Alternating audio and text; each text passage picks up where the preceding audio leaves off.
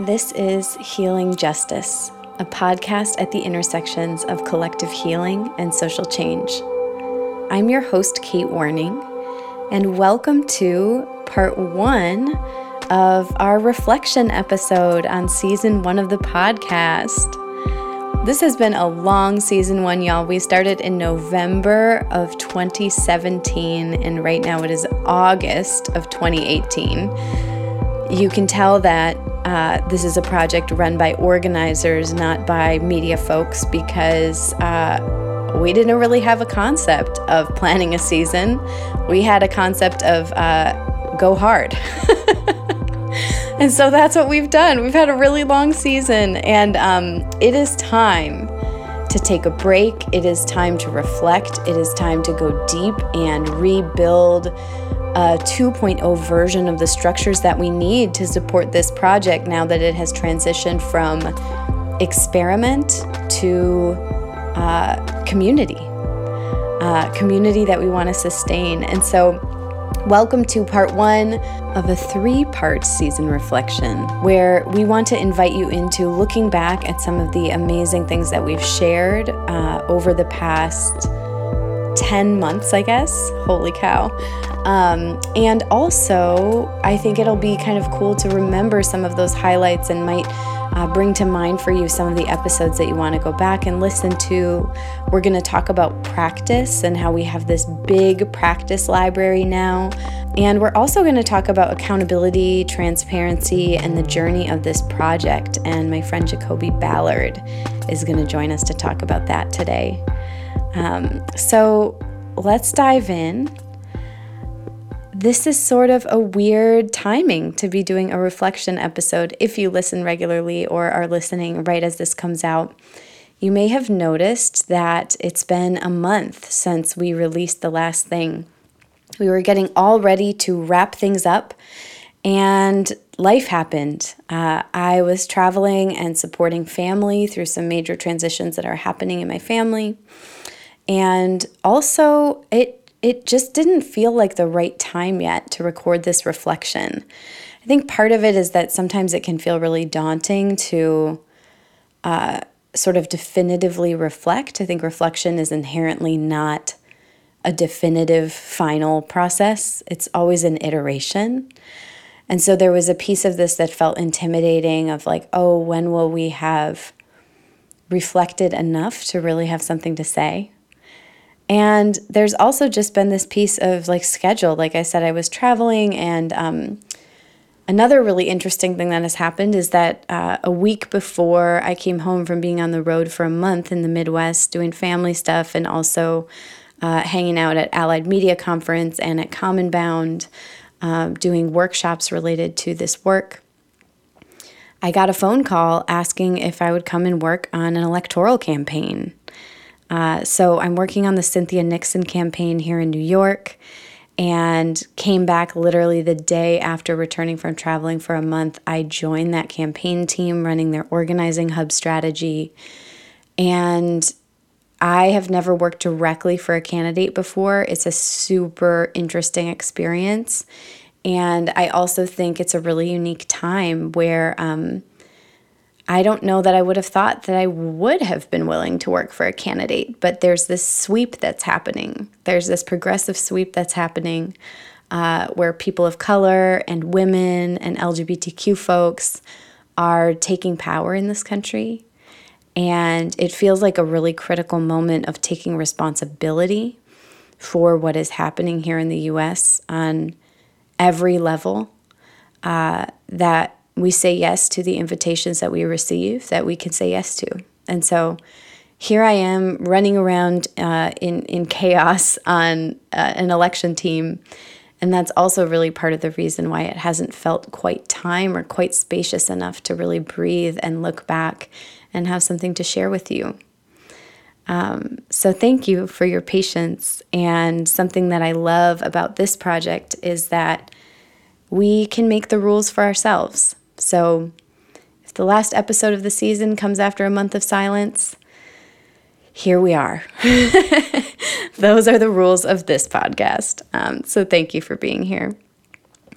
And also, I can't wait to share more with you about what I learn about trying to integrate work of healing and rooting down and long-term perspective into a short burst of a campaign that is an electoral experience. So before we dive in, one of the things that felt essential here is to invite some of my friends to join me. So when I was feeling a little like, oh, how can I possibly reflect on everything that has happened this season? One of the things that I've learned from this podcast and before, and particularly from the crew at Relational Uprising, is to ask for support, that we don't have to do these things alone. And so I was able to record some conversations with friends who have been featured on the podcast before and have been connected to this journey in some way. And so the first person that I called up is Jacoby Ballard. And I feel like I can always count on Jacoby for a conversation that is both appreciative and accountable at the same time. And so as we look back on season 1, here is the phone call that I had with Jacoby. Hi, this is Jacoby Ballard. I'm on episode 24, calling in to talk to you, Kate. Hey, I'm so glad you're back, Jacoby. And I am so honored and excited that you have been doing this work for such a long time.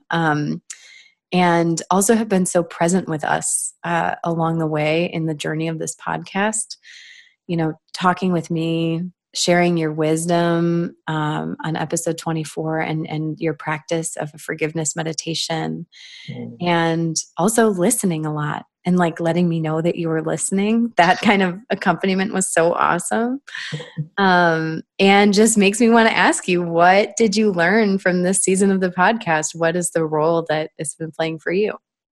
I mean, so many of your interviewees talked about belonging and the power of witness and being held, and how all of that counters like isolation and shame and guilt that for various ones of us were is shoved down our throats. And so for me, hearing so many voices, some of them, you know, beloved colleagues and people that I've admired for a long time, people that I would love to work with but haven't gotten to yet, and then also people that I have never met and never heard of, was really exciting. Like, wow, this work is getting so big. Whereas like 10 years ago, I feel like I knew everyone doing this work. And I'm like so gratified and hopeful that like that's no longer the case because there's too many of us. That's really exciting. I mean, I feel like that kind of growth is something that we keep hearing about, and also that I really see myself as part of, as more of a baby in this work. Like, you know, I have like a decade of organizing experience and maybe 5-6 years kind of coming in through the door of the yoga community into what politicized healing looks like, but have also really had to manage like, wow, how do we have these conversations in a way that is super welcoming? And also, how do I hold really responsibly and humbly like the fact that I'm such a newcomer compared to people who have been doing this work for such a long time. And so many feelings come up around that. I mean, so much excitement about the conversation growing, but also a lot of concern about it growing. Like, is there any part of you as you're listening to new people, like, is there any part that sort of feels like, hey, like, this is our thing, or like, where were you when, right? All those things that come up. No, I don't feel that way. And I feel like it's been a challenge of Alicia Garza at AMC last year to be like, this isn't serving us to say, where have you been? Like, if we want to build a mass movement, we need to like be like, yes, you're here. Thank God. Let's go. How can you help? What are you doing? And I feel like that with everyone I heard. I mean, of course, for all of us, probably we can listen to each other and hear like holes or gaps of awareness. And that's just how things are going to be. And that's also why we need to be in relationship with each other, especially, I mean, in across difference and also mirroring one another, right? It's so important for me to like listen to Teo Drake. We share a lot of identities. And it's also really important for me to like listen to Indigenous healers. Mm-hmm. And in that listening, has there been any particular guests or concepts or practices this season that have like really stuck with you that you'd say, oh, that's something I'm returning to often? I think, a lot of the gatherings that I've been to in the last couple of years, like the Buddhist Peace Fellowship and the Black Yoga Teachers Association conference, music is and singing together is such a big part. So the episodes on the role of song and the role of music in our movements were, it was just, it wasn't something I didn't already know, but it was like a good reminder. And also, so often I feel like, especially here in Western Massachusetts, I'll like show up at a rally or a march and there isn't music and it feels just like flat and like kind of boring. And we might like, we'll do the like same old chants, but I was really excited that there's like new movement music coming out, and that it's also important to sing the music from the civil rights era and from the labor movements, and to keep those songs going too, because those struggles aren't over. Mm-hmm. Yeah, I love the music ones too, and that has been a real learning curve because, I mean, like a year ago, I was Googling how to do podcasts. And then to produce the music episodes was like the most complex production we had to do. We faded in, we faded out, we put the songs, we had recordings from the streets. And those are like, I returned to listening to those too, even though I heard them a million times when we were editing, because hearing those songs is so immediately uplifting. Yeah. And it has been really fun to sort of listen along in that respect. And that also makes me want to do just like an enormous shout out to our volunteers in the production team, because we had, about 10 different people do content editing as volunteers for the audio this year. And Zach at the Coal Room, who mastered and fixed all of our sound problems across everything every single week, like for 8 straight months, every week without fail. Wow. Did that for us. And so it just makes me super grateful for all the levels of labor and love that go into a thing like sharing movement music. Totally. I was thinking about how music draws people in to the movement, right? Because it sounds good, it sounds compelling. And I was thinking about that and everything I've learned from Suzanne Sterling about the science of sound, and how when we sing together, our nervous systems co-regulate. And so it's just like such a, in the way that like Facebook or Google are smart and like toying with our nervous systems, we also have these like ancient practices, that put us in community together in a way that's just like unavoidable. Yeah, that's really cool. So one of the biggest learnings for me this year has been for myself, and also accompanying literally the like 70 some people that have come on the show. That seems impossible, by the way.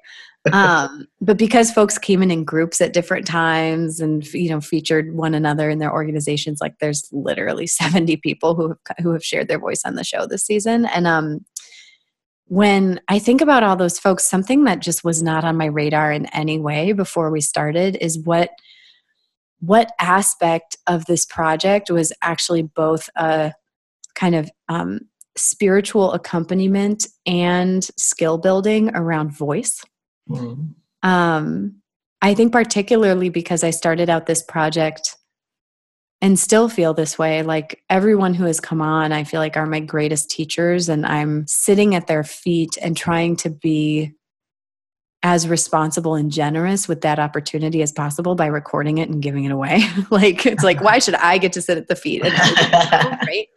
And so I just sort of assumed that everyone I'd be talking to is good to go, totally skilled up, totally masterful, totally confident, just really some of the most incredible grounded vocal leaders in this field. And it was my experience, maybe at least half the time, that there's significant conversation and accompaniment around what it meant for people to share their voices that that I just didn't expect. Like on the front end, during, after, all these different conversations that happened. And I think for different people, it was about different things and multiple things.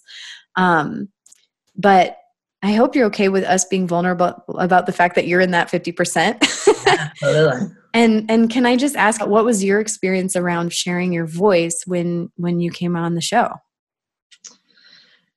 I mean, yeah, in the days afterwards, after you left this area, I was just thinking about all the things I didn't say, or the people I didn't name, or yeah, just, how incomplete the interview felt. And when I'm a writer, right, and edit and revise and send in something that you feel pretty good about, but when I'm speaking live and that's being recorded, there's like a different kind of accountability that I felt, and responsibility too, right? Especially like as a white person coming on the cast on the show to talk about healing.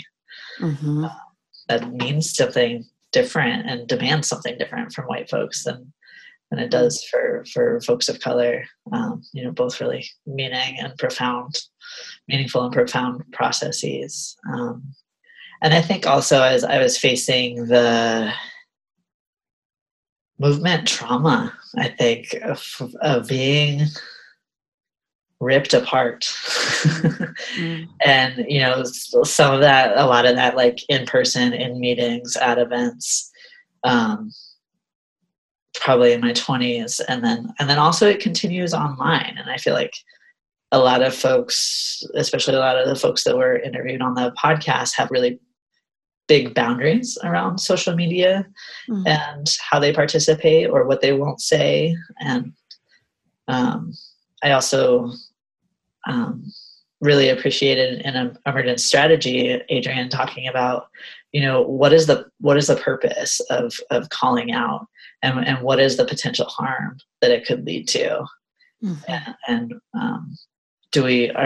are we interested in ending harm or reducing harm, or like, are we going to like continue feeding into what could be the drama, even if it's like a worthwhile, if good points are being made, and just like the tone of call out culture. And I also experienced that working on college campuses, where a lot of folks are just coming to political awareness, and they're pissed, and like totally relate to that. There's a million things to be pissed about.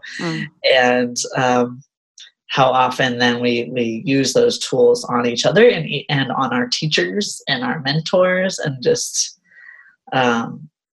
think we're given a really sharp analysis, which is really powerful, and maybe not given like the like safety precautions around those tools that like a woodworker would be given.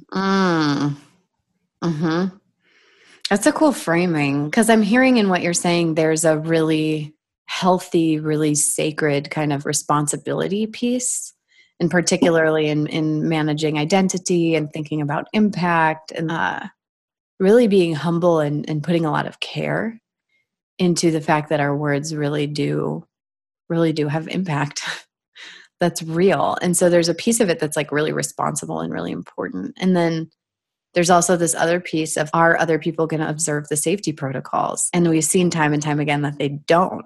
And we've been that person too, And so, are people going to keep me safe? Are people going to take my vulnerability in downloaded permanent form? And are they going to protect it and engage with me, even if that engaging means a challenge of some kind, right? Or are they going to like use it as a weapon? Right. And I think about like particularly, I've talked a lot this season and like, I really don't, I plan a little bit, but I don't plan that much, because I feel like one of the commitments that I can make to the movement is like, to be very vulnerable and to be in process.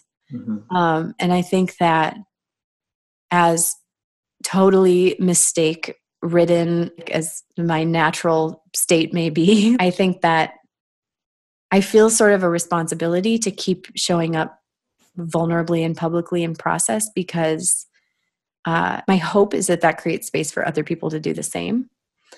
And I think like performativity is not a real gift to people.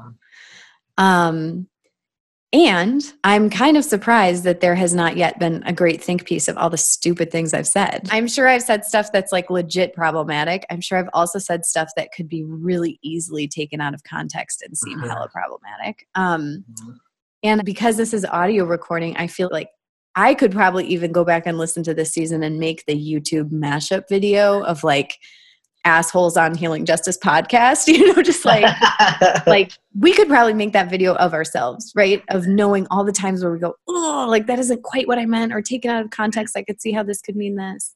Yeah. And yet in the face of that, what is the choice that we're going to make, right?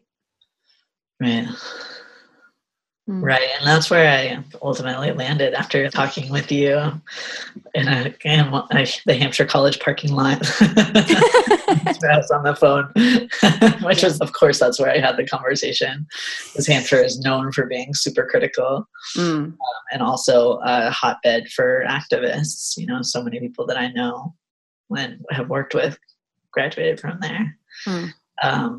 But what I came to after that conversation with you is to trust in the vulnerability and have faith in that, and that my years of experience and my years of practice have enabled like a kind of sharing and a kind of voice that actually I want to exhibit and practice in the world. And I feel like our movement needs more vulnerability. And so how dare I ask that of someone else if I'm not willing to be that? Yeah. Especially in the places like, when you're interviewed on a podcast like this, where you're like kind of put out as a leader, right? And so if our leaders aren't exhibiting vulnerability, then how will everyone else? And how will the next generation of leaders learn that, right? I think that's something that I learned from like leading my yoga teacher training, where I have like, it's half queer students, and part of why they signed up is because they have a queer teacher in me. And then part of like what resonates at the end that I hear is like seeing a different kind of masculinity or a different kind of leadership, or like there be a softness and a humility, as well as a confidence and a knowing. Yeah, I was really impressed by the level of risk and trust that you and everyone who came on this season was also willing to engage in too, and particularly because it's kind of a new project. Like, it's a new project. I knew you a little bit before, but there are some people who came on this season who were really kind of meeting me for the first time through the process of talking about whether they wanted to do this. I'm a white woman doing social justice stuff. Like, there's a lot of levels of risk that folks assumed that I think in really generous ways, that we know. Like, I actually have the data of so many people commenting and sharing on social media, so many people writing in with detailed personal stories about how the vulnerability of these conversations has impacted them. And including your conversation, Jacoby, and including the timeliness of the forgiveness meditation that you offered. And so I feel like we have this data on like, wow, like the impact of some of those risks has been really positive. Yeah. And I want to also take this moment to acknowledge the dynamics of voice that are also still really lacking and are really growing edges in this project. In particular, since pre-day one, the impact of, my identity as a white cis woman, middle class host, trying my best to be accountable and informed in all the ways I can, but ultimately coming from the total lens that I come from. Yeah. And wanting to hold and share these conversations, but knowing there must be millions of tiny ways that my lens is informing and shaping what's getting shared, right? And so one of the ways we tried to stay accountable for that is that we actually edited very, very little. We didn't like take out things that people said because that's such a judgment call. Yeah. And I think another piece is that like we've been in constant conversation as sort of a core team of advisors and folks who believe in this project around how to move towards a co-hosting model, which I've actually like deeply wanted since day one. And for folks who've been listening for a while, Shauna and Teresa have been on with me since the beginning. And there was a dream that would be able to be more of kind of a vibrant shared responsibility. And just because of trying to be authentic in those relationships and show up to people's capacity, it just hasn't been possible.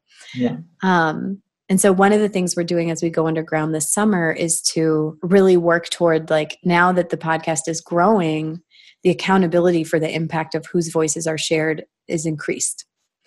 And so how are we going to share hosting more, rotate the voice more so that lens, like vulnerability isn't enough actually, right? Like there's actually like real impact considerations. And another piece with that I want to share is just also, I just want to actually take a moment of like grief and asking for forgiveness around the voices that are still missing. There's a lot that's still missing. I've had someone write in an incredibly heartfelt, so truthful letter about the fact that we have not had any significant representation of Native folks or Indigenous folks from North America. And how can we talk about healing justice 30 times without hearing from the people who have been surviving on this land despite colonization for hundreds of years? What a miss. Yeah. I've also had, folks write in and talk to me personally about not hearing from Palestinian voices and the pain of recognizing how much healing and survival work Palestinian folks have had to do. I feel like there's just this list we could build. I don't know if there's anything that stands out to you of like, oh, we're still missing these things. Is there anything that stood out to you in that vein? Disabled people. Yep. I know Dory talked about ableism and disability justice and I'm partnering with a disabled person and just aware of I think it would be really interesting to have someone like Eli Clare on the podcast who wrote a book about cure, right? And like pursuit of cure and how that's a white notion and how that's an ableist notion and refutes the realities of our bodies. And I think like what I've learned from being included in disability community for the last 10 years through my partnership is just the incredible creative ways that people live and relate to each other and celebrate and have joy and play. One of my friends, Liz, is a chair user in the UK, and she like adventures more than anyone I know. And then also just like the incredible care that when they gather, like creating collective access. That's so beautiful and so profound. The Buddhist Peace Fellowship is also approaching. And I think different movement groups are, like Black Lives Matter, I know has gotten some critique from Black disabled folks of being like, we're not included in this movement. And I know that's not mine to like comment on or do anything about. But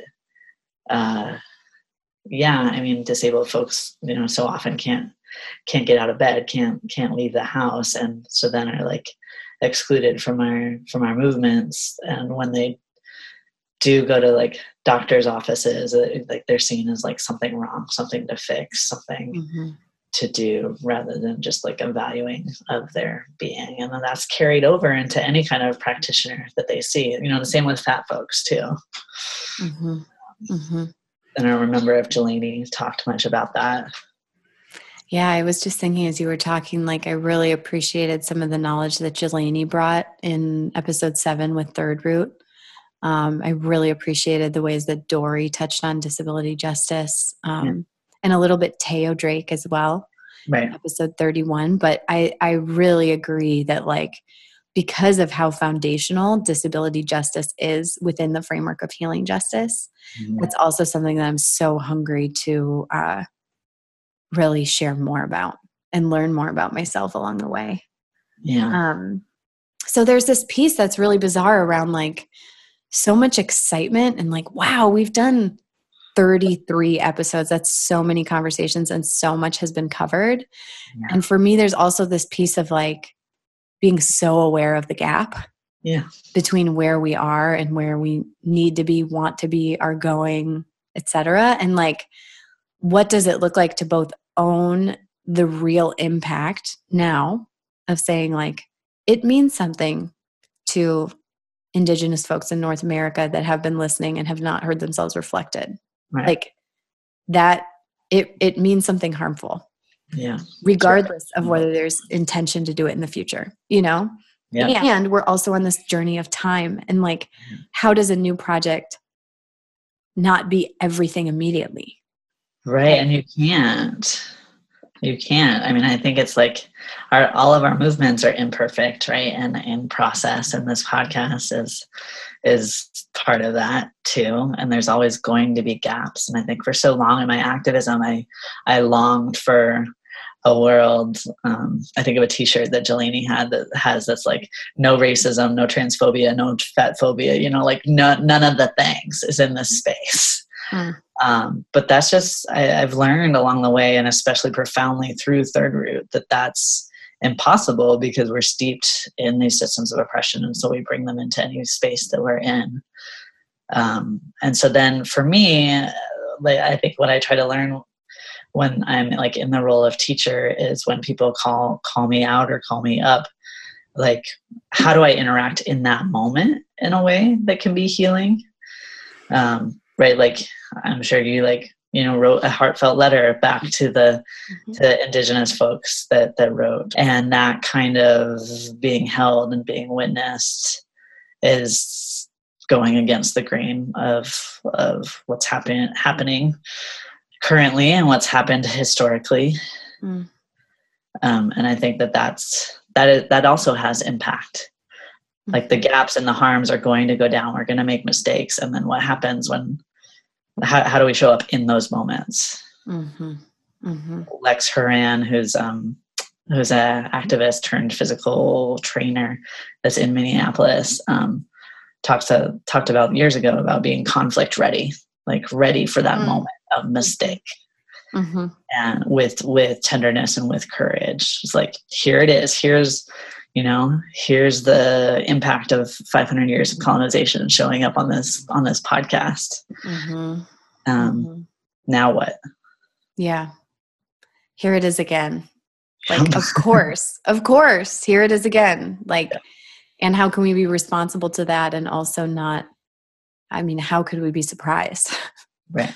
But I am so grateful. Like, I am so grateful for like the willingness to be incomplete, that I think, particularly when we had conversations after your recording, we were thinking about, we didn't even talk about solidarity at all. Like we screwed it up.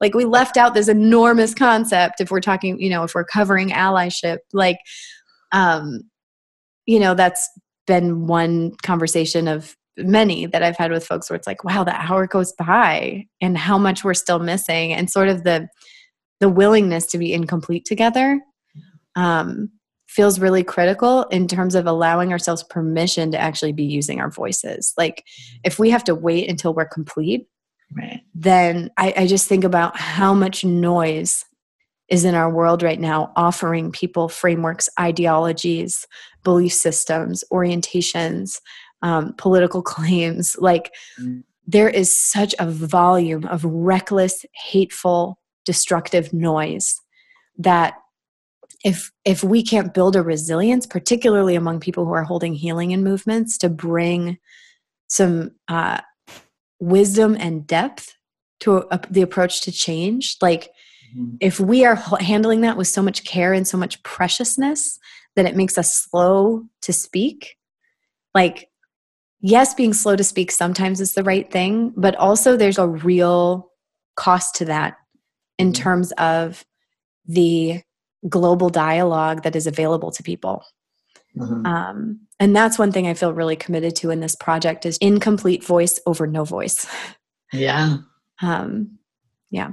And I think capitalism really problematizes that, right? Like, you're incomplete, so buy this thing, or pay for this program, or X, Y, Z, and rather than just being with the reality that each of us are incomplete, and that there are gaps and lacks for any one of us at any moment, and that's part of being human.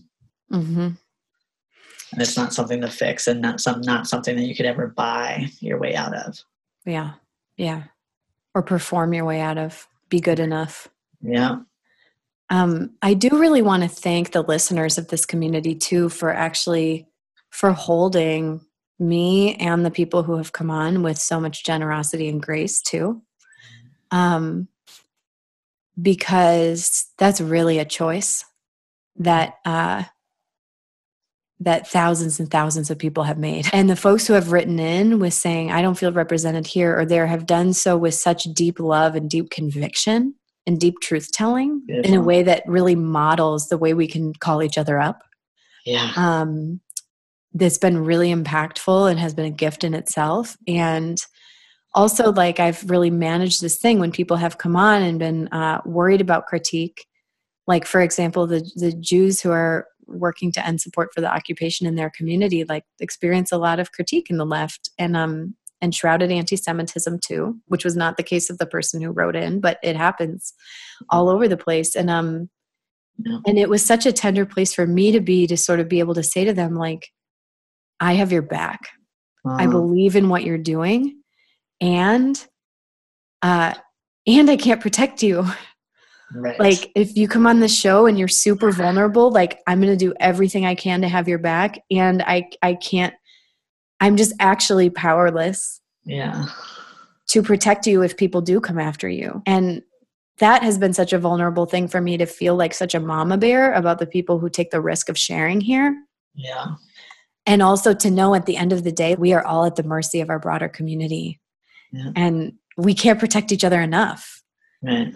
And the broader world and all the forces of this world, right? Like, we can't always protect each other from deportation. We can't always protect each other from incarceration or police surveillance.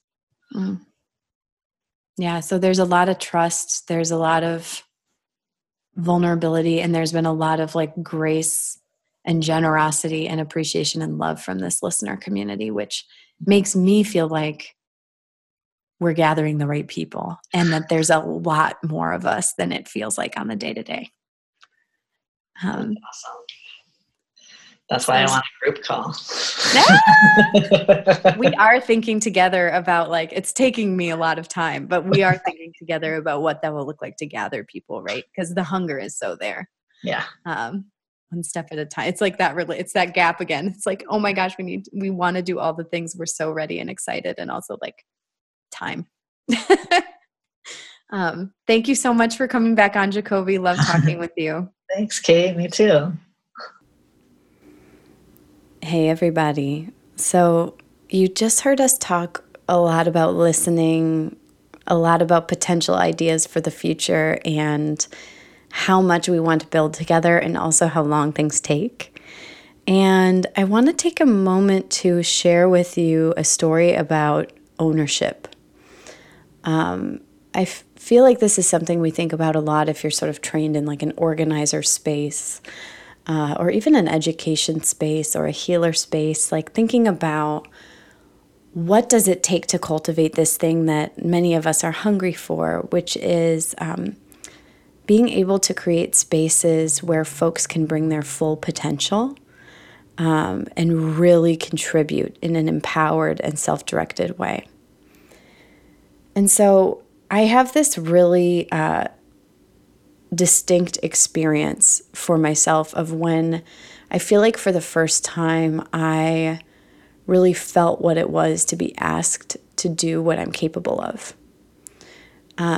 And it came after being part of the immigrant youth movement for 4 or 5 years, working with the Dreamer movement, winning DACA, working with young people, mostly high school age, all over the state of Wisconsin, mostly in Milwaukee and Racine.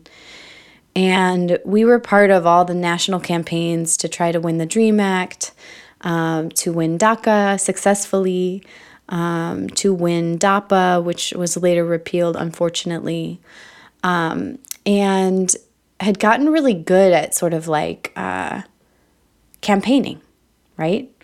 And ran incredible campaigns. I mean, DACA is the biggest pro-immigrant legislative victory since before I was born. So incredible stuff.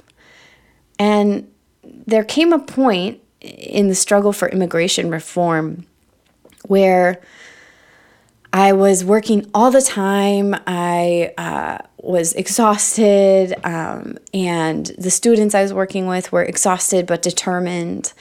And we were in the legislative battle to pass a comprehensive immigration reform bill that was like thousands of pages long. And I was getting all these text alerts. I'm sure y'all know what I'm talking about, where you get the text alert to like sign the petition or make a call to your legislator or show up to the rally or don't forget to vote. And I was getting these text alerts on a regular basis that were like, hey, call John Boehner today because you are our only hope of getting immigration reform passed. And if you call John Boehner and leave a message, this will successfully happen. And I remember just like looking at that text and like almost feeling nauseous because I didn't feel like it was true. And it wasn't true. And I think that there's this piece when we're organizing toward a goal, like there's this whole concept of ladders of engagement, right? And like, this also applies to relationships and dating and a lot of things about life. Like you don't go out with someone on the first date and say, will you marry me? Or do you want to have a kid together?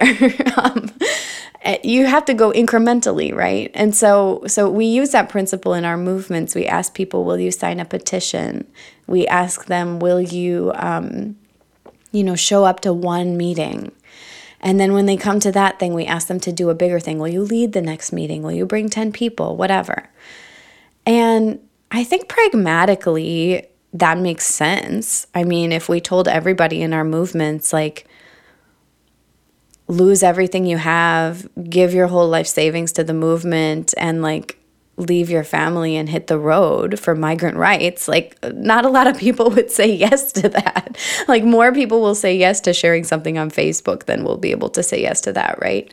But I think there's also this piece where like we know when we are not being asked to do something that is really going to make an enormous difference.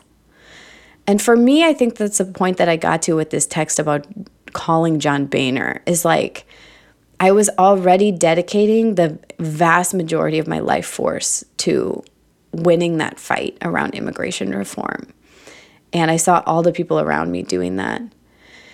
And we also really knew what we were up against. And it just felt really ingenuous to imagine that making that call was going to be the solution. And I am partially ashamed to say, but also just partially real. Like, I didn't call John Boehner. Like, I stopped making those calls, even though I was dedicating all of my time to that struggle, because I just didn't believe in the asker that they had really figured out if it was going to matter.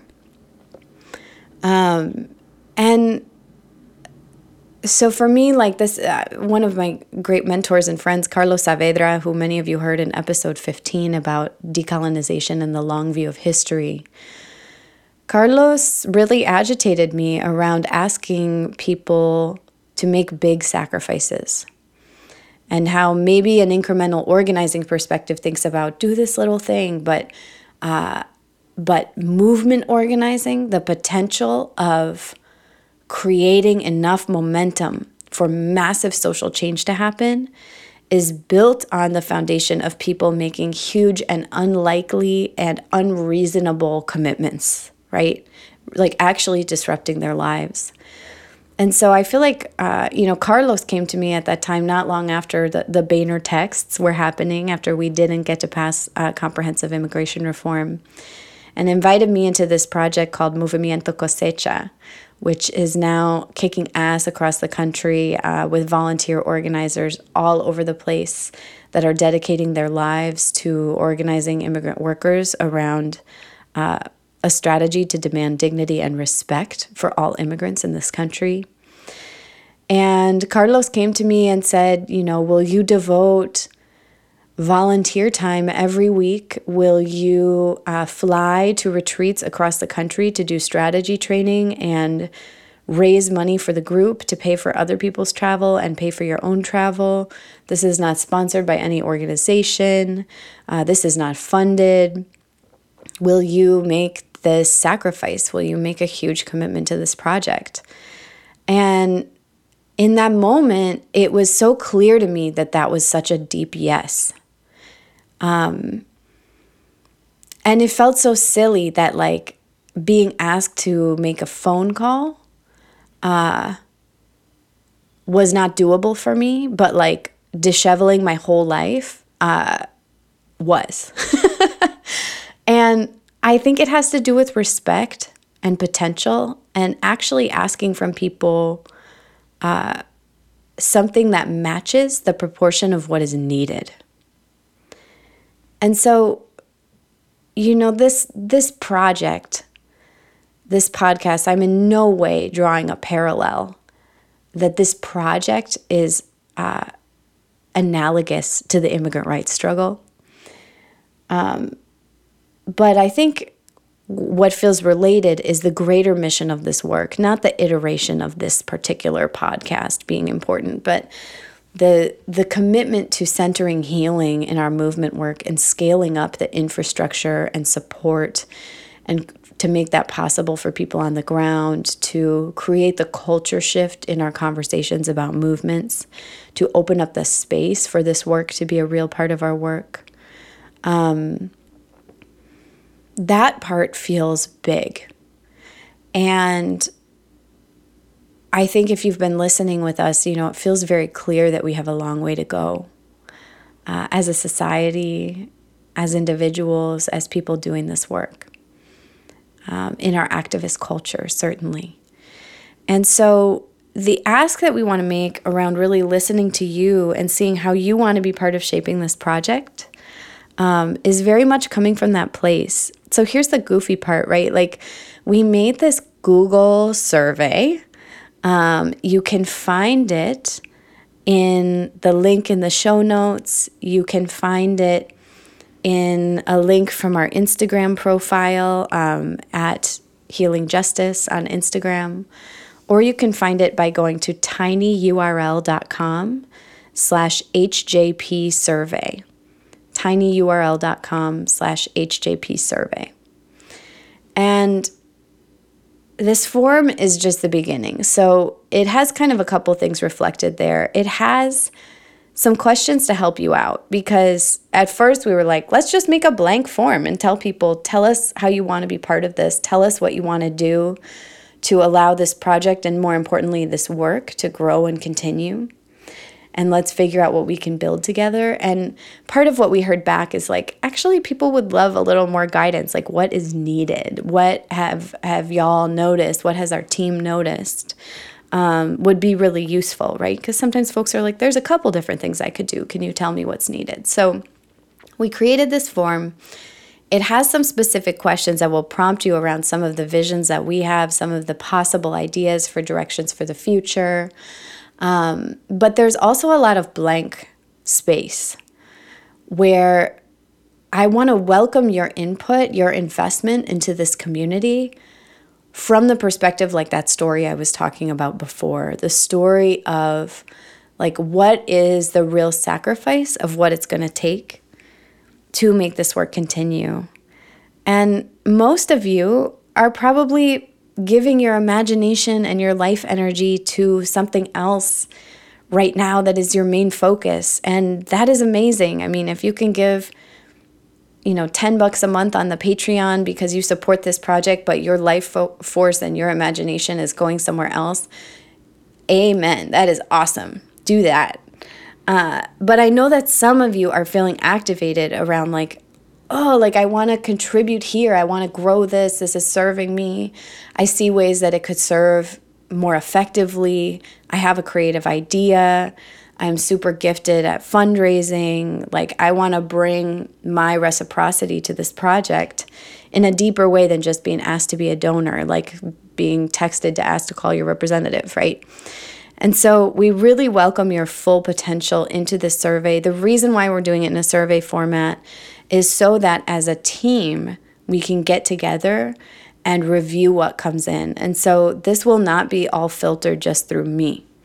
That is a huge commitment that we have as this project is transitioning towards its phase 2, its season 2, is that there's been a whole team that has held this project over the past 10 months. That will continue to happen, and that team will become increasingly formalized and increasingly public. And so part of what it allows us to do when we collect your feedback and your input in this survey format is that we can actually share it with a whole team and process it together, which allows your ideas and your words to be held in a more thorough way. And so we invite your imagination there. Every question on the survey is optional. And so you're welcome to look at it and say, I just want to say one thing about one thing, and just fill that out and submit it. And don't be surprised also that we're going to ask some questions about how you identify in this work, how you identify in this world, how much you've been with us, how much you've been listening. And that's just going to help us correlate some of the feedback. It's very important to us to notice if there are patterns that certain folks are experiencing this work in certain ways, right? Both for benefit and to check for places of harm or oversight. So don't be surprised when you get to that piece. That's why we're collecting that information, is so we can look for patterns really honestly, because we expect actually that there are aspects of this project that are both thriving and insufficient in ways that correlate with systems of oppression. So we're looking for that. So y'all, that was some long-winded kind of asking for you to fill out a survey. But it's bigger than just a survey. It's really an invitation for your vision and your labor and your creativity to help shape what we become and to help shape who the we is as we move toward the vision of a season 2. Again, that link is tinyurl.com/HJP survey. And we super welcome your thoughts. We'll be collecting them over about the next month or so. So we'd love to get these back during the month of August or early September, if at all possible. And then the survey will close so we can take a look together.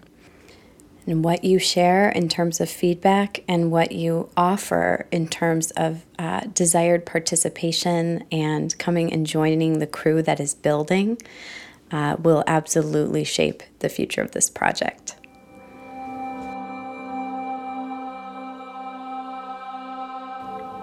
This has been part 1 of our season 1 reflection on Healing Justice podcast. Thank you so much to Jacoby Ballard for joining us. And we hope you'll tune in to parts 2 and 3, where we get to hear from Marsha Lee, Justin Campbell, and our producer, Zach Meyer. You'll also get to hear the voices of every amazing individual who has contributed to the podcast so far. and experience a final practice led by Fatima Paulino in listening to Adrienne Maree Brown's beautiful radical gratitude spell. So watch for those next portions of our season closing reflection. Thank you for being with us in this work of reflection, which is very much a real part of our work in building liberation movements. Hear you soon.